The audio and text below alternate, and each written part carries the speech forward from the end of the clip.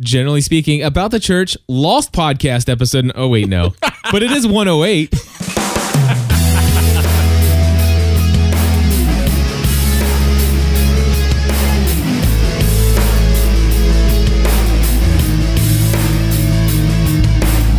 Hello, everybody, and welcome back to another episode of the About the Church podcast, where we have to push a button every 108 seconds.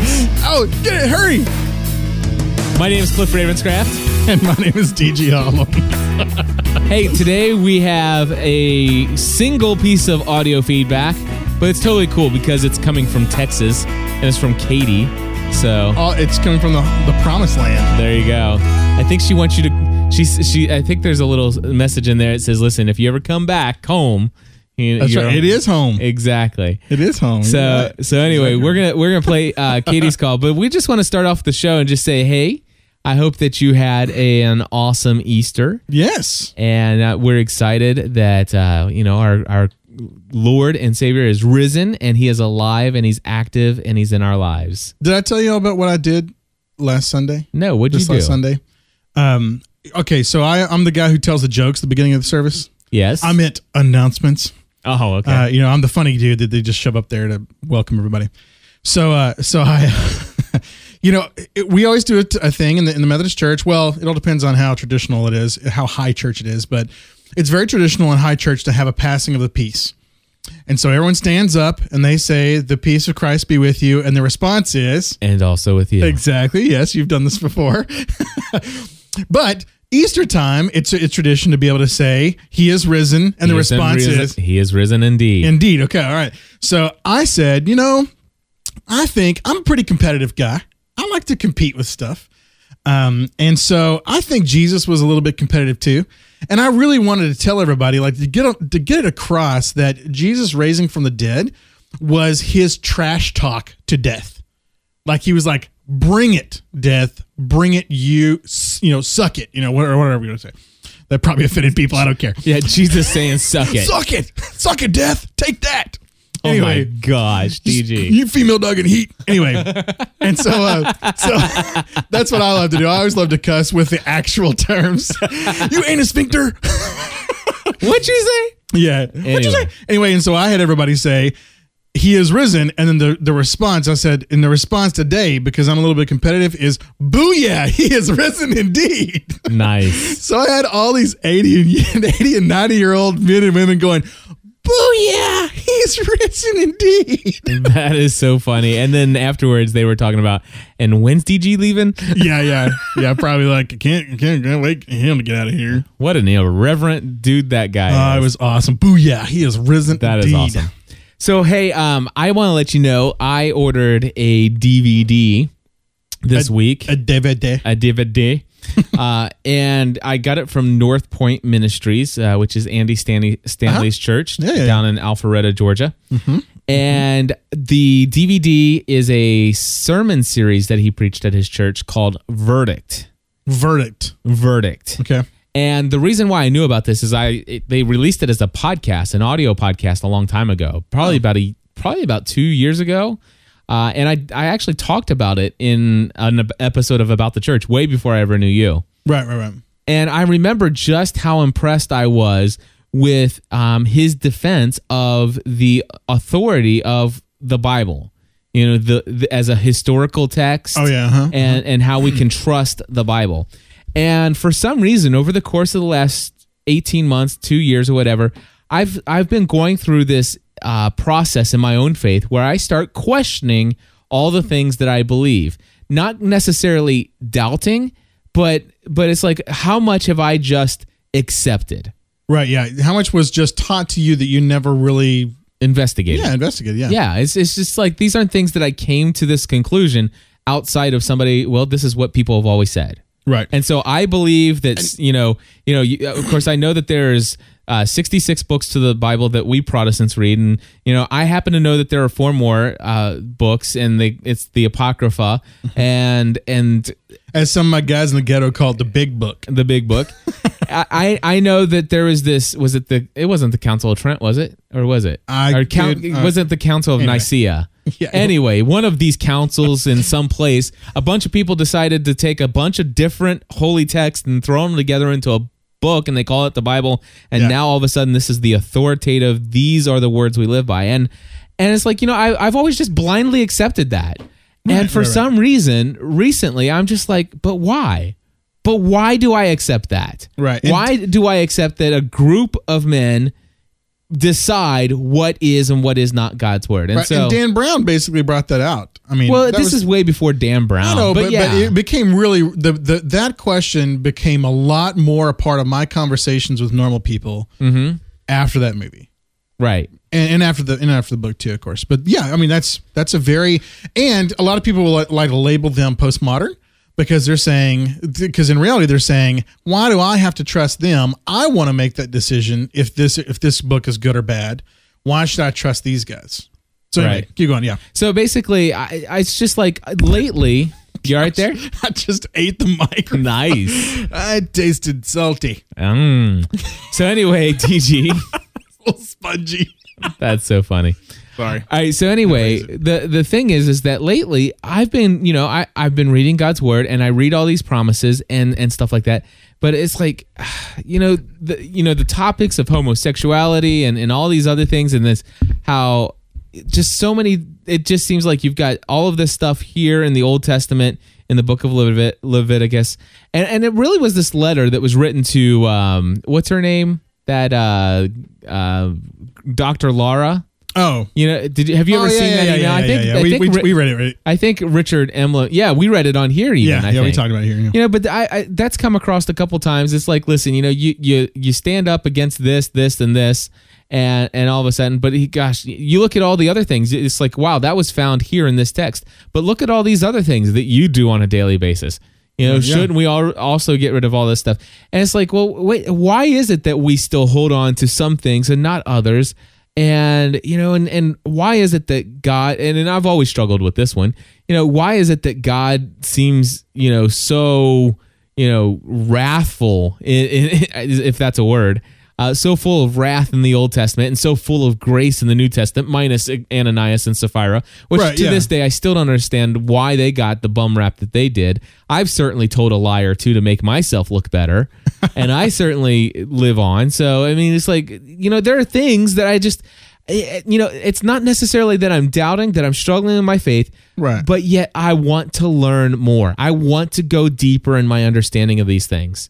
And so I remember listening to those audio sermons of Andy Stanley, and it's just like, for some reason, I just don't remember why I felt so convinced after listening to it, why I honestly do trust and believe in the validity of this as God's desired way of communicating to us. Yeah. All right. And I'm eager to get those in. I ordered them this week. They should be in maybe tomorrow even. But what I'm going to do is we've got a Bible study group that meets in our home each week, and I think we're going to go through those DVDs.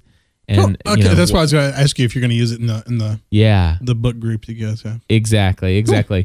So anyway, I just want to let you know I look forward to coming into some future episodes of the About the Church podcast with some notes that perhaps I've taken, and who knows, maybe even some audio clips. Nice. So yeah, we'll see. That's very cool. With all that free time I have on my hand, DG. Yeah. Gosh, how crazy am I with all this stuff that I do? Anyway, DG, what else is going on in your life, man? Anything new and exciting in the world of faith and in the church?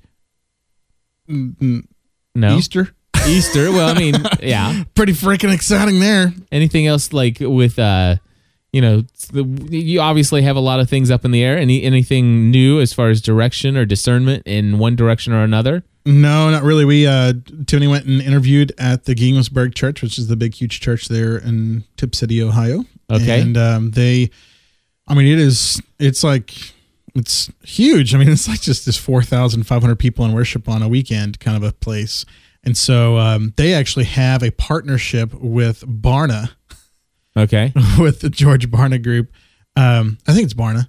No, Gallup. They have a partnership with Gallup that part of their interview process is Gallup literally calls up whoever they're interviewing and doesn't interview themselves with them using their Strength Finder book. I don't know if you've ever seen the Strength Finders book, but I've heard about it. But using the Strength Finders book, so Tiffany had to take that Strength Finders thing online. Then they interviewed her there at the church, and then this other group interviews her. Gallup people interview her, and then they take all that stuff in consideration, get a background check, and then they decide if they want to see if she would work well in their environment. Nice. So the challenge to all of this stuff is the Kentucky Conference Cabinet, which is the people that would appoint me somewhere, have to know by Monday. Oh. And so it's just insane. Can't you just create the First Baptist Church of DG in Erlanger, Kentucky, and I could, and I would have to surrender my credentials in the United Methodist Church and not be United Methodist, blah, blah, blah, blah, blah. Oh, you could be the first United Methodist Church of DG. Of DG, yeah, exactly. Yeah. So it's, anyway, and there's nothing wrong with, that's typical. That's normal. And since I am an elder, they're required to give me a job. So, I mean, if we weren't doing this stuff on faith, then we would just say, okay, appoint me somewhere, and we'd have to sell our house and move and everything else. And then I am going in for a part-time job interview at the Apple Store in Kenwood Sunday at 8 a.m. Okay. To try to supplement whatever Tiffany will be making if they offer the job. So it's just, everything is just completely up in the air right now. Right. But if I took the job in Louisville or Lexington with the Kentucky Conference, Tiffany still has to find a job. So, I mean, we're kind of in the same boat, whether she gets the job in Ginghamsburg and it's close to her dream job and I find a job, or I get the job, in some Methodist church or the district there in Lexington or Louisville, she still has to find a job too. So anyway, I got asked if I had ever considered working at the Apple department at Best Buy. Yeah. I have not, no, but we're just trying to figure out how much Tiffany would actually get paid if they offer her the job. Right. That's what we're doing right now. We're waiting because that's going to determine how many part-time jobs I have to get, or a full-time job, depending on where it's at. And I have a 96-hour master's degree in divinity. I should count the fact that they're like, oh, okay, well, in the business world, that means you're smart enough to be able to handle a master's degree. Congratulations. Right. Still won't change how much we pay you kind of mentality because you have no experience in blah, blah, blah, blah. So, well, you could always launch your own busin's. I could. I'll give you my book over here, 48 Days to the Work You Love. Yeah. Have you read that book yet? No, I haven't. No, I mean, but I want to.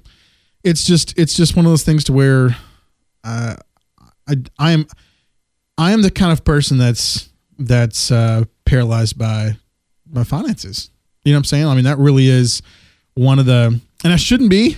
I realize that, I get that part, but I think there are just some people like me out there that it's the financial challenge to it is just so paralyzing to a certain extent. I mean, we got, there are two of us that both have 96-hour master's degrees, and we have a ton of debt from that. Tiffany is almost paid off her amount of debt for undergrad. And then we bought this house, living into faith, hoping that the waters is going to last long. And then, I mean, it's just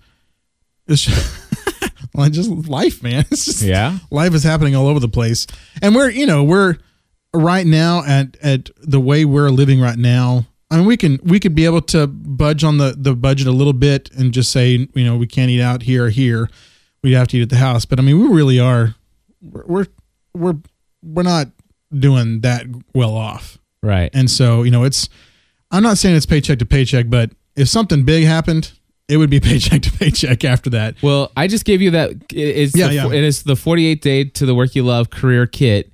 And inside it has the workbook, the hardback book, and a couple DVD or a couple CDs in there. And I will tell you, just the book itself, it is mind. And is it primarily talking about like you becoming your own? No. Okay, it's not that. Okay, no, because it doesn't sound to me like that's what you want to do.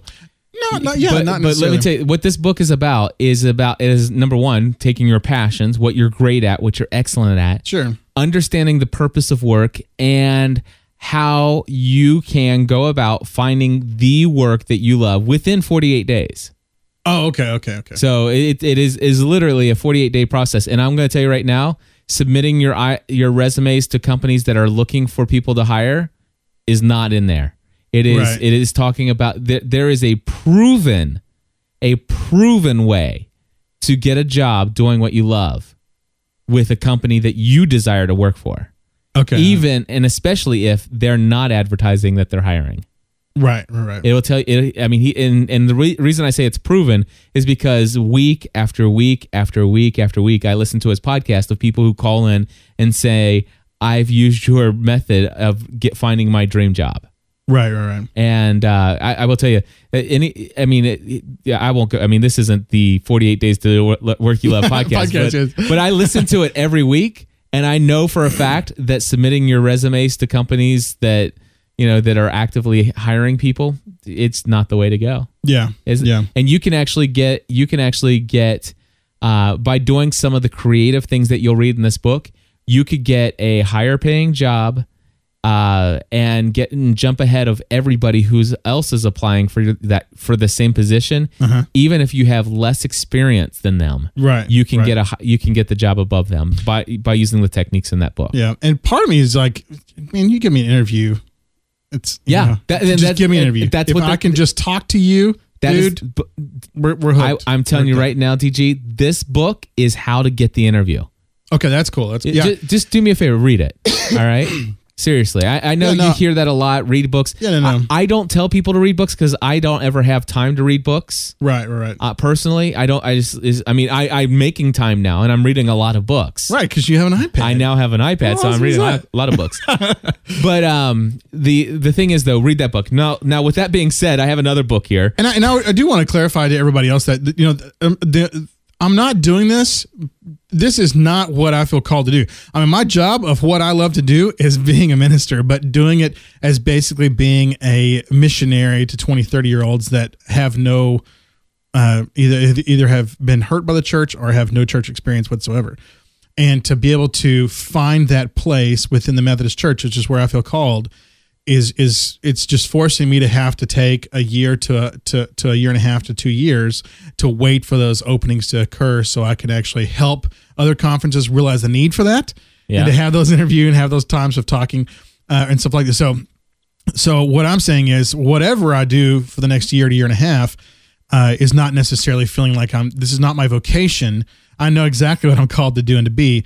This is just to provide a buffer until we can be able to take up those other offers. Well, I will tell you, I think that this book will help you find something better than just a minimum wage kind of job at a retail store. Right. Yeah, and I also have to admit though that there is something that inside me that really does kind of resonate with being a consultant to churches or to organizations. This book will help you. That is definitely a part of what I think God might be opening that door for me. Well, let me tell you something. This book will, if that's you'll go through the process through this book of reading it to find out where your heart's calling you, and it will encourage you to do that. Then I mean, and I'm telling you, DG, I am such a spokesperson now for finding your passion and pursuing it. I mean, the thing is, I wanted to do podcasting for a living, right?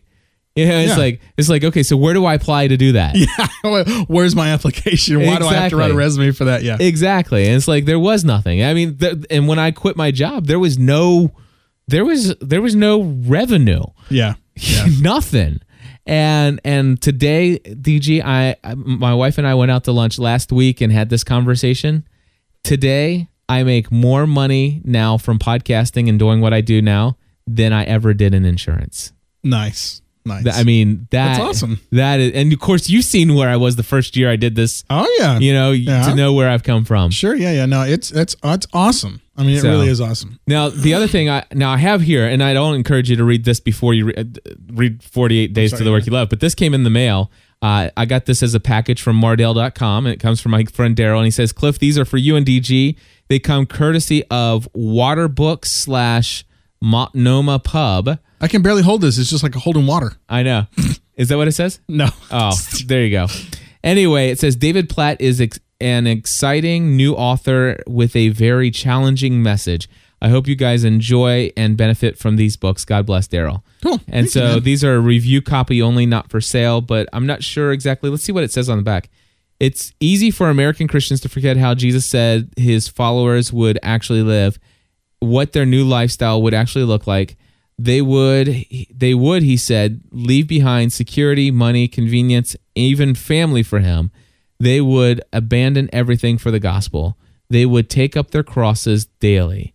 But who do you know who lives like that? Do you? In Radical, David Platt challenges you to consider with an open heart how we have manipulated the gospel to fit our cultural preferences. He shows what Jesus actually said about being his disciple, then invites you to believe and obey what you have heard. And he tells the dramatic story of what is happening as a successful suburban church decides to get serious about the gospel according to Jesus. Finally, he urges you to join in the radical experiment, a one-year journey in authentic discipleship that will transform how you live in a world that desperately needs the good news of Jesus, the good news of Jesus that he came to bring anyway. So there you go. Another book. I will put this on my list to eventually get to read to. But thank you, Daryl, for providing that. And it sounds a lot like, a lot like the message of a bunch of other books that I've been reading recently. Call to Life by, I can't remember his name now, Bill somebody. And then, of course, Crazy Love with Francis Chan. Right, and yeah. This sounds like it's the same kind of message. I think what they're all really basically hitting on is the fact that they see that we live in such a such an individualistic society that is very consumeristic, and we've forgotten what it means to actually live a sacrificial life. Yes. Instead of just living a life for ourselves. So, which I certainly, I do know that there are things in my life that I feel called to change. Sure, of course. And so that I'm not opposed to reading that, and eventually I will get around to it. I'm reading some other books right now, but yeah, thanks. Definitely. Tell him next time if he wants out. to send it in an electronic form. Yeah, absolutely. Make it available in EPUB form, iBooks, Kindle, either one of those. PDF, I can put it all on there. You can put it on there, yeah. Sony, Kindle, Apple, anyway. anything. Loving it. That's all awesome. right, so anyway, but yeah, the 48 Days book, man, do me a favor, do read that. Okay, I really will. I'll attempt to do that. I really will. And it's just one of those things to where, you, as a United Methodist pastor, you did all the hoops. You jumped through everything you could possibly do. You've done the process, and that process is a really good process. And I'm really glad I have gone through it, and I'm part of it, and I still feel called to Methodist Church. It's just the stuff I'm doing, which I believe is very, very important for the future of the kingdom. The Methodist Church just is not getting, and not grasping, and not understanding it. And so I'm having to, chisel at some new ground. I know that you said this last week, and I kind of challenged you on it just a little bit, but you said that I definitely feel that God's definite call is for me to be a pastor in the United Methodist Church. Yeah. And I was like, man, I'm not questioning your call. I mean, you obviously know what's on your heart. Sure. But I just want you to just think, is it possible that you could create an opportunity in a business that will allow you to do or to create something, to do something that will use your gifts, talents, and passion to allow you without waiting for somebody else to open the door in a specific denomination, but allow you to do the things that God's calling you to do with those people, and to do it with more funds than you could even possibly imagine. Right. And that's kind of what I was suggesting too. I mean, that might be a direction that God might be pushing me. So yeah. I mean, today, consultants are in high demand. The church is in decline. Right, exactly. I mean, DG, people out there need help. Yeah, I wouldn't have been asked to go speak all over the country at all these conferences and stuff about what we're doing if it wasn't for that case. Yeah. Right. So anyway. Well, hey, let's turn to our call. This is Katie. She's from Texas. Woohoo! And here's her call. Hey, this message is for About the Church. This is for Cliff and DG. This is Katie in Texas, and Gigi, if you ever find your way back to Texas, we'd love to have you at our church. That would be so great to have you and Tiffany. So if that works out in God's plans, that would be awesome. And also, if GSPN ever has that GSPN cruise, I'm all up for that too. Rock on. Let's see. I was calling because I was just wondering. I have some friends that I've recently come into contact with as far as with school and everything, my children's school, who are Mormons, and I'm just wondering if you could kind of explain what they believe, because I really don't know, and I'd almost have to go to the internet and find out.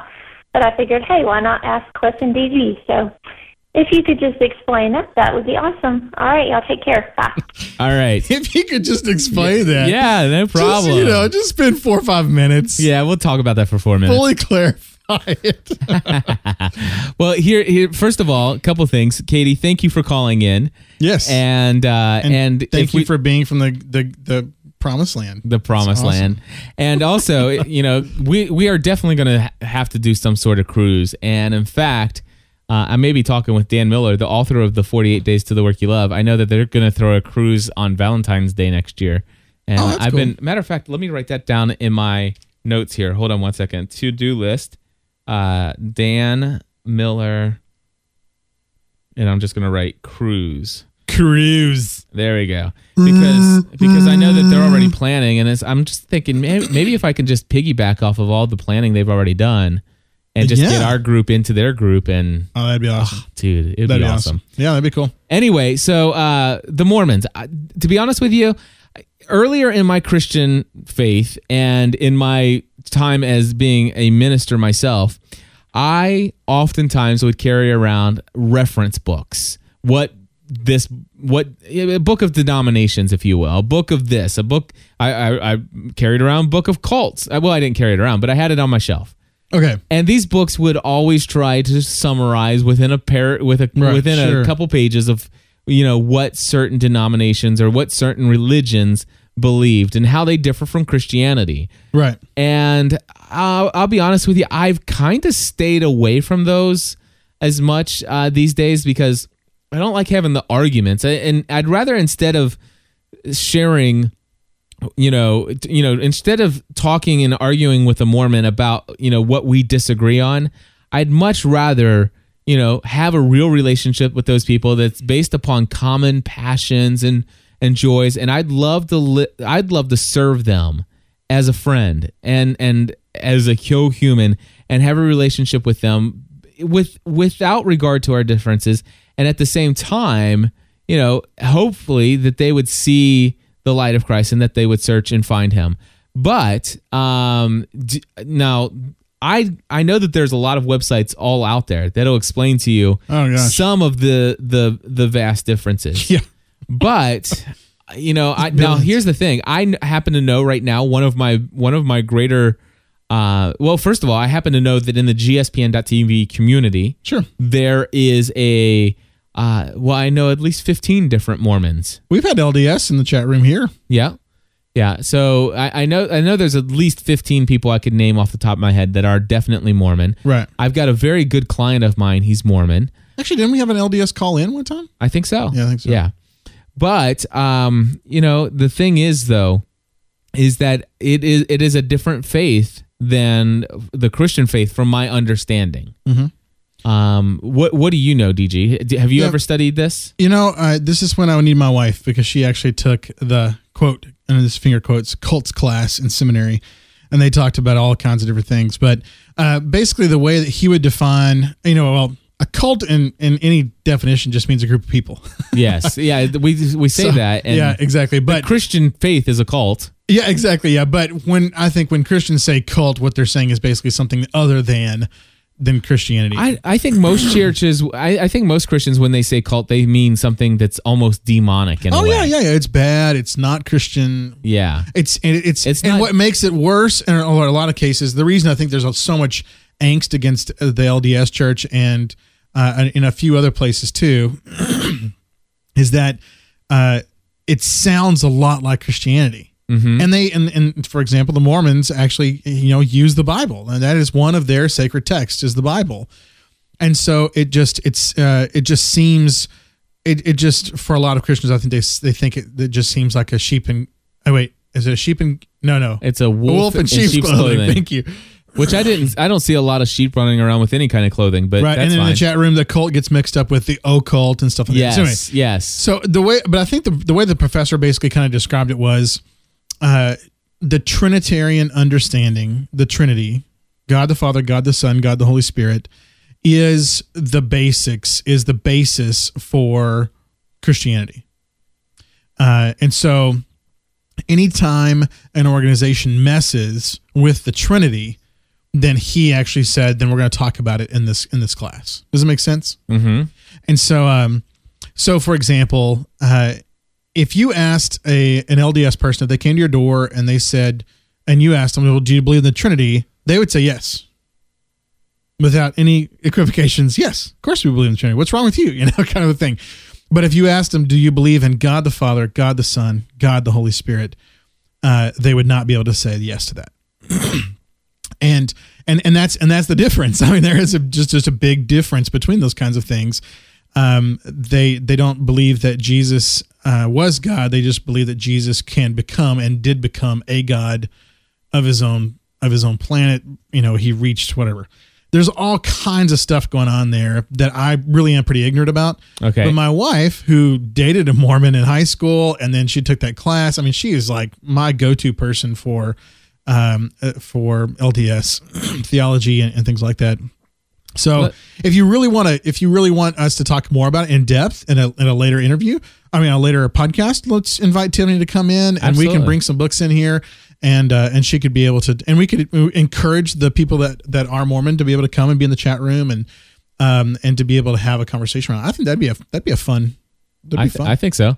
I don't know if it'd be a lot of fun, but it'd be interesting. I'm just not all for. Well, I mean, Tiffany's got it all, man. She's got every book you could possibly imagine. Yeah. She's got of course the Book of Mormon, but there's all kinds of other stuff going on after that, because they really do believe that if there's the head guy of the LDS Church, his words are the same as God's. You know what I'm saying? Like, Yeah. So if he brings out a decree, then it's the inherent word of God whenever this guy speaks. And so and I forgot what that's called, man, it's killing me. And like I said, I kind of wish we had an LDS person in the chat room so they could be able to say, no, that's not what it's called, DG. Come on, don't be ignorant. Well, let's see here. I'm looking at the Mormonreligion.com, and they have a beliefs page. Now, this doesn't look like it's official at all, but I would imagine it was put together by a Mormon.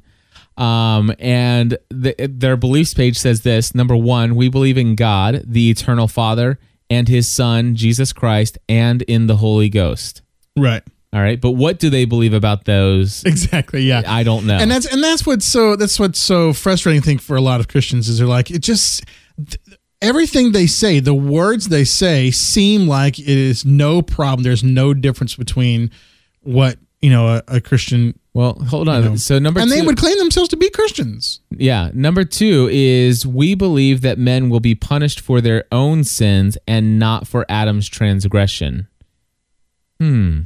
I think that's something that if I could see that it's our own sin nature that as a result of Adam and Eve's, not just Adam's, but Adam and Eve's transgression. But let's see here. We believe that through the atonement of Christ, all mankind will be saved by obedience to the laws and ordinances of the gospel. Wow, that's a little bit of a stretch. First of all mankind, I don't know about that.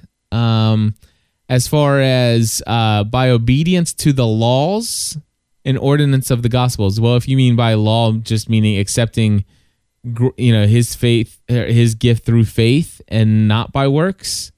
But then, of course, show me your works without faith, and I'll show you the faith that's dead. Okay, so I mean, this isn't as clear cut and as easy to have this conversation even here, right? And that's what I'm saying. I would love to be able to have Tiffany come and to be able to speak about it. But it's I got family that are LDS and lots of good friends that are LDS too. I didn't know about this. We believe in the gift of tongues, prophecy, revelation, visions, healing, interpretation of tongues, and so forth. I did not know the Mormons believed it in believed in the gift of tongues. Did you? Yeah, I think I did. Yeah. Okay. We believe the Bible to be the Word of God as far as it is translated correctly. I would agree with that wholeheartedly, although I will say that I am investigating why I believe that so wholeheartedly. But my heart tells me yes, and I've never been felt for any reason why it should be no. But I am researching that, as I said. Right. But they also said this on here. It says, we also believe the Book of Mormon to be the Word of God. And, Exactly. Obviously, I do not believe that. Right. And I have looked that up before and where the Book of Mormon came from. And that's just something I don't believe. Right. All right. Right. Let's see here. We believe the Bible. Okay, we did that one. We believe all that God has revealed, all that he does now reveal, and we believe that he will yet reveal many great important things pertaining to the kingdom of God.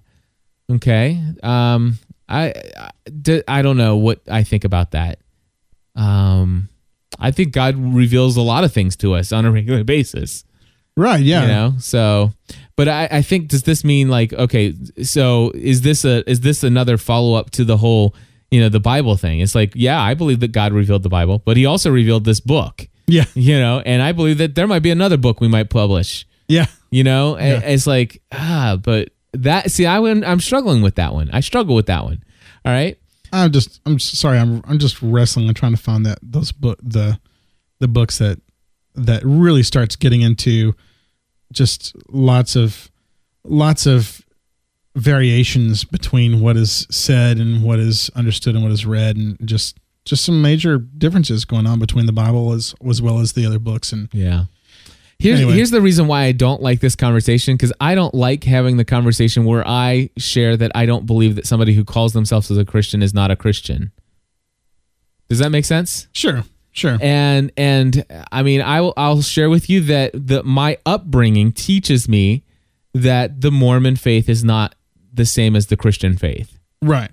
All right. So and now again, that's not from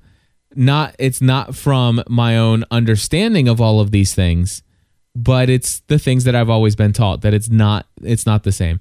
And for me, I just basically Daniel says, why do you feel that way? Yeah. And it's like, well, I don't feel like I'm the person who's going to tell you, you know what, if you don't believe this, then you're going to go to hell. You know, and so you're it's the wrestling with the judgment aspect stuff. That. I don't want people to feel like I'm judging them, because I spent a lot of time in my Christian walk judging people. Right. Yeah. Yeah. And I believe that God reveals himself to people, and I have a desire to be a light on the hill, and I desire to be a voice of truth in the world. Right. I think there's a difference between saying you're going to go to hell and say, I think we believe in two different gods. Okay. You know what I'm saying? That's the way because there's no difference between me saying that to an atheist and me saying I guess that's just I wouldn't say it to an atheist. Well, say, what God? Yeah. But you know what I'm saying, Yeah, but that comes from my belief. That comes from my upbringing. Is I've always been taught. It's like, there's serving God or burning in hell. It's like, that's my upbringing, DG. Yeah. It's like, those are your two options. Do you extra crispy or, or the other. Yeah, I mean, or the other. It's turn or burn. I mean, it's that's the upbringing I've always had. And so and the thing is though, what I found is that just loving people, being willing to speak to them when the opportunity arises, not out of my own volition, but if I'm either prompted by the Spirit or prompted by the other individual, which was probably prompted by the Spirit anyway. Exactly. Then I'm willing to sit down and say, okay, let's look at this topic together. Right, and it's a little bit less of setting it up so it will occur, right, and then just allowing for it to happen naturally. Exactly. And just pray that you are sensitive enough to be able to know when to say, what to say, and things like that. Yeah. But see, what I'm concerned about is that here we have a platform. All right. I mean, sometimes I forget just how big of a platform this is. This just getting behind a microphone. Sometimes we just think, well, we're just hanging out in the studio talking behind microphones. But we have a platform here.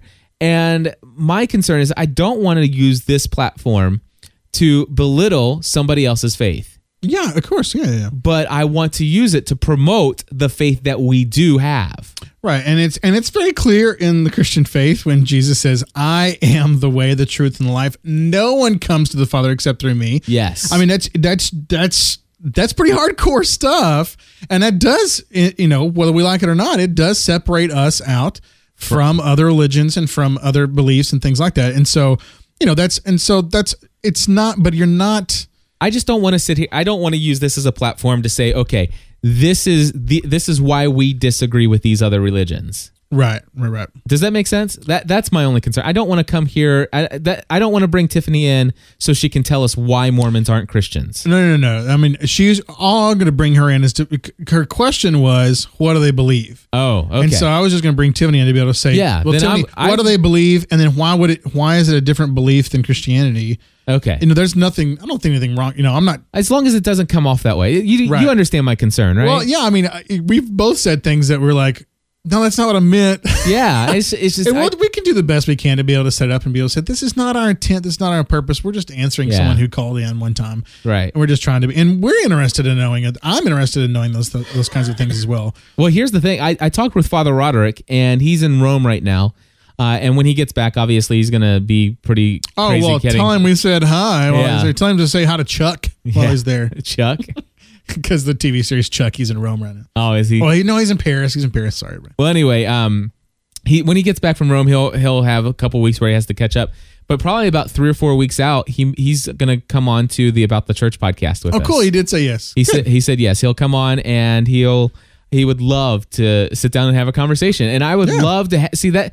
It's like I would love to have conversation with somebody who can explain, what is your difference here? Because we had a family from the heart question today that I could be incorrectly assuming. I didn't have all the information, but they asked, my spouse or my soon to be spouse is coming from a different spiritual background than mine. And so the question is how, when we get married, how do you mend, your two pasts right. and become, one? And how do you move forward in that in a shared faith and make compromises? And how do you raise the kids? And it's like how do you raise the kids is the big thing. It's like, because in the Catholic Church, it's like you raise your kids Catholic. Period. Dun, dun, dun. And so it's like, well, can't you just raise your kids to be followers of Christ and to teach them to seek after the heart of God? And so there's some good questions that I'm looking forward to asking Father Roderick, because for me, I consider Father Roderick to be my brother in Christ. And I wonder, as a Catholic priest, knowing and believing what the church believes, because I am not a confessed Catholic, I wonder, does he consider somebody who is not a Catholic to be a Christian? Right. And my assumption is he would say yes. Okay. But I know a lot of Roman Catholics, even when I was growing up, that, they thought, oh my gosh, I actually had a Roman Catholic say, no, I'm not a Christian. And what he meant was, no, I'm not a Protestant. Did I tell you this? Like is it Family Christian? It was not Family Christian Bookstore. What the heck? It was, what do you call it? Fellowship of Christian Athletes. And I was inviting this guy to come to Fellowship of Christian Athletes because, all we did is play some basketball and then have a little Bible study. And this guy was like, I can't go to that. And I was like, why? And he goes, because I said, it's for Christians. And he goes, well, I'm Catholic. And I was like, dude, you're a Christian. And he's like, oh, okay. All right. And it was just, and it was one of those things to where I was like, I personally believe that the Roman Catholic Church does not get the Trinity mixed up. They do believe when they, and I can actually turn to a Roman Catholic and say, do you believe in God the Father, God the Son, God the Spirit? They would wholeheartedly say yes. Of course. My entire faith is based around that 3 in 1, 1 in 3 understanding. And because there is I forgot what the other church was. I think it's a United Pentecostal Church. It's only Jesus. So it's not Creator, Covenant God, or God the Father. It's only Jesus. And it's not Holy Spirit. It's Jesus. And they're messing with the Trinity. And so, this guy would say, well, if you're gonna use the Trinity as the plumb line for Christianity, then that would not be, then he would consider them to be a quote cult. Right. Now there's some interesting conversations happening in the chat room here. There, and it has a lot to do with, why, Jesus, let's see here. Daniel says in the chat room, Jesus Christ said that he came with a sword and to divide. Okay. And also, Anonymous 600 in the chat room says, the Bible is offensive because it shows man a picture of himself he does not always care to see. So anyway, there's a lot of things going around there. But one of the things that I used to be on the other extreme of where I am today.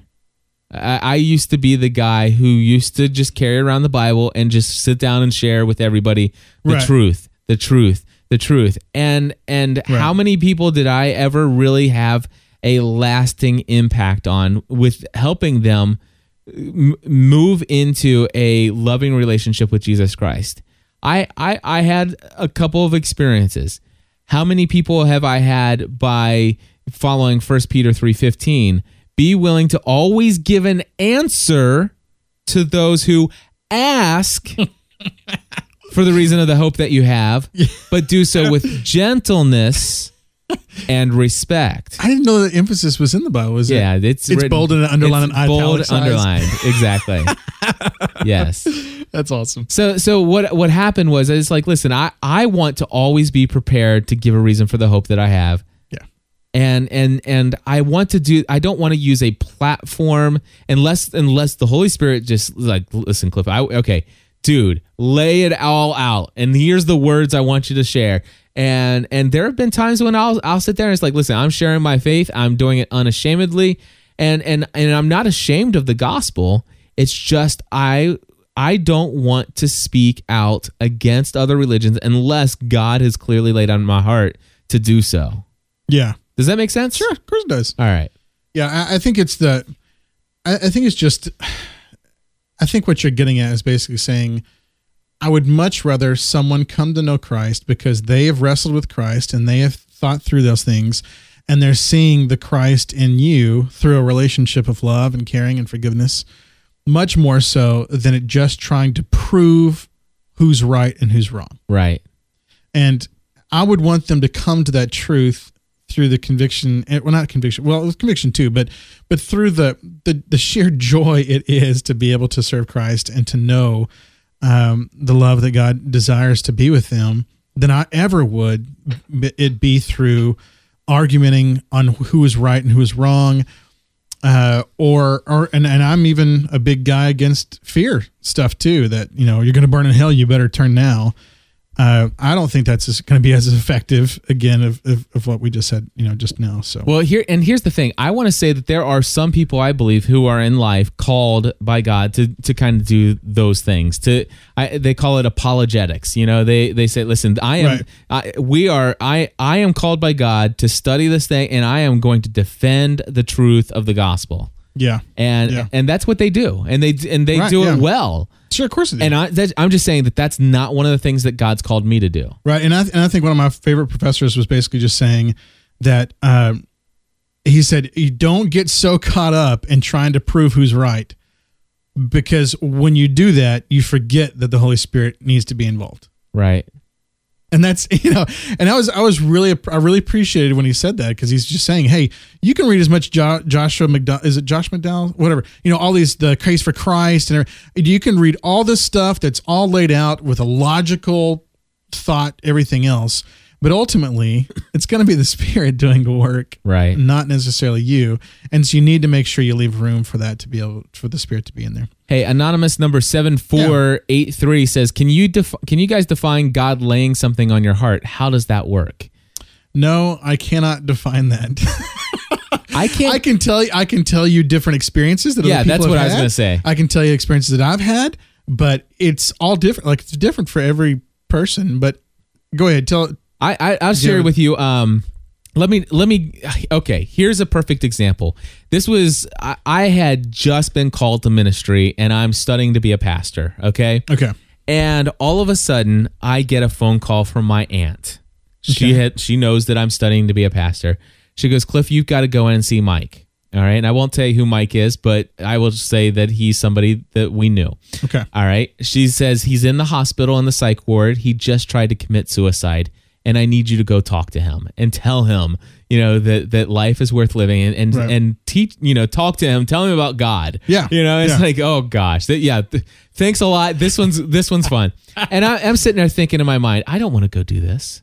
Yeah. This that's going to be not fun. That's going to be hard. Yeah. And I'm like, how do I say no? You know, Right. it's like this guy's just tried to commit suicide. He's depressed. I know why he's depressed and all this stuff. I mean, I know this guy pretty well. He's not like a quote unquote friend, but he's somebody I know. Right.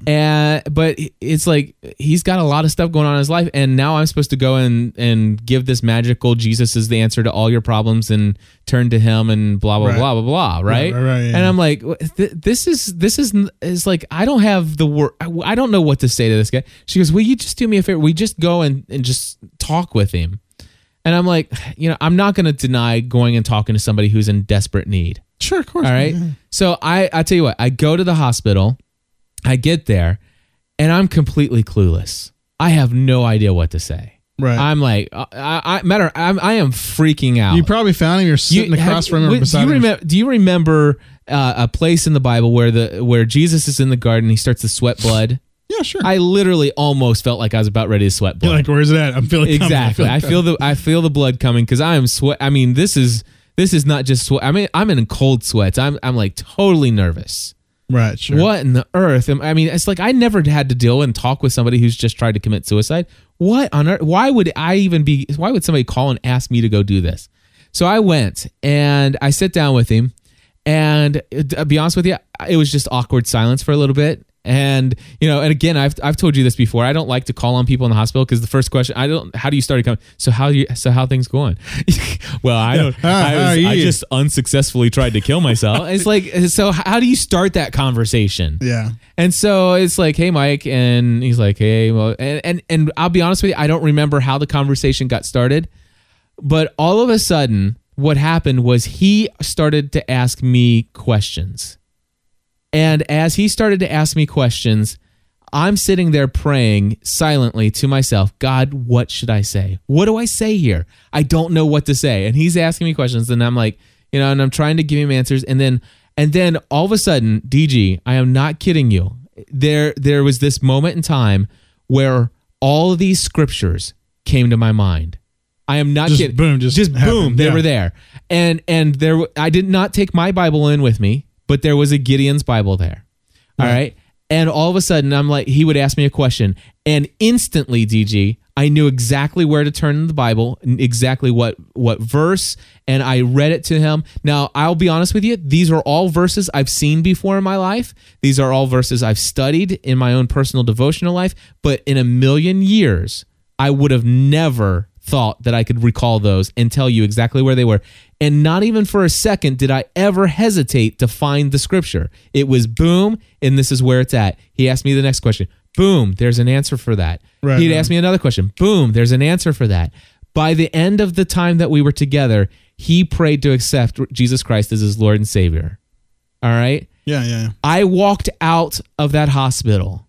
I came home, and I went to journal my experience. I wanted to write down in my prayer journal what had happened. Yeah. Uh-huh. I could not think of a single verse I shared with him. That's awesome. So that's an example of God laying something on your heart. Yes. Yeah. And Psalm 119:11 says, I have hidden your word in my heart so that I might not sin against you. And that scripture reminds me of how important it is for me to study scripture and not just to read it and say, I read the Bible in a year. But when I read the Bible, sometimes I won't read the Bible but once every 2 or 3 weeks. But I will read something and I will wrestle with how I can possibly live that out in my life. Right. And I think that's the key to that scripture is to talking about, the heart is what pumps to bring you life. And if it's hidden within your heart, then it becomes a way of your existence, a way of your living out your life. Yeah. This is a part of it. And so, yeah, I think that's, as far as God laying something in your heart, I think that in other people's experiences that I've heard, and in my experience too, to a certain extent, it was just, I knew it was not me. I knew it was not someone else. It was something other. And in the midst, and now I've come to through wrestling with what that could have been, because I really do want to say, hey, that could have been me. Could have been. It could have just been DG bringing something up in my mind that I would never think about. But I think through in the midst of all of that, trying to wrestle and trying to figure out what was that thought, what was that idea, what was that whatever, then eventually through trial and error, a lot of people would be able to come to the conclusion of saying, wow, I think that was God. And God really just gave me something.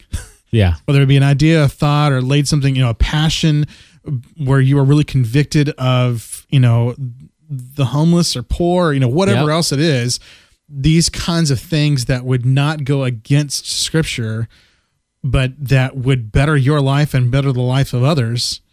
That is not explainable. It just came from out of nowhere.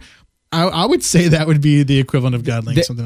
I'll give you an example that's not quite so heavily spiritually related. There was a time when I was at a particular restaurant and was out with some friends, and I saw this what appeared to be a single mom really struggling. Just really struggling. And she's trying to keep her kids under control and stuff like that. And I could just tell that she was about to lose it. And she was still on her last thread, as patient as she could be with her kids and stuff like that. And, I sit there and, honestly, the kids were a little bit annoying to our conversation. It was just kind of distracting and all this other stuff. And, there was a temptation to kind of be a little put off and to be upset and a little angry that she didn't have better control of her kids. And God, it was kind of felt like God saying, you know what? Give her a break.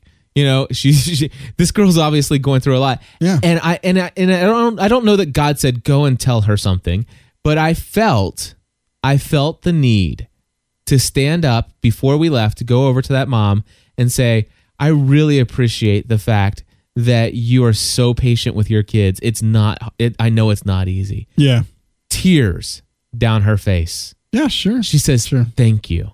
Yeah. I don't know if God told me to do that or not, but it was just one of those things. It certainly wasn't for me. Something that was laid on your heart. It was something that was laid on my heart because me was annoyed by the kids. Right. And Thomas in the chat room says the same thing. It's just something, what he thinks about is when God actually lays on him a burden for something.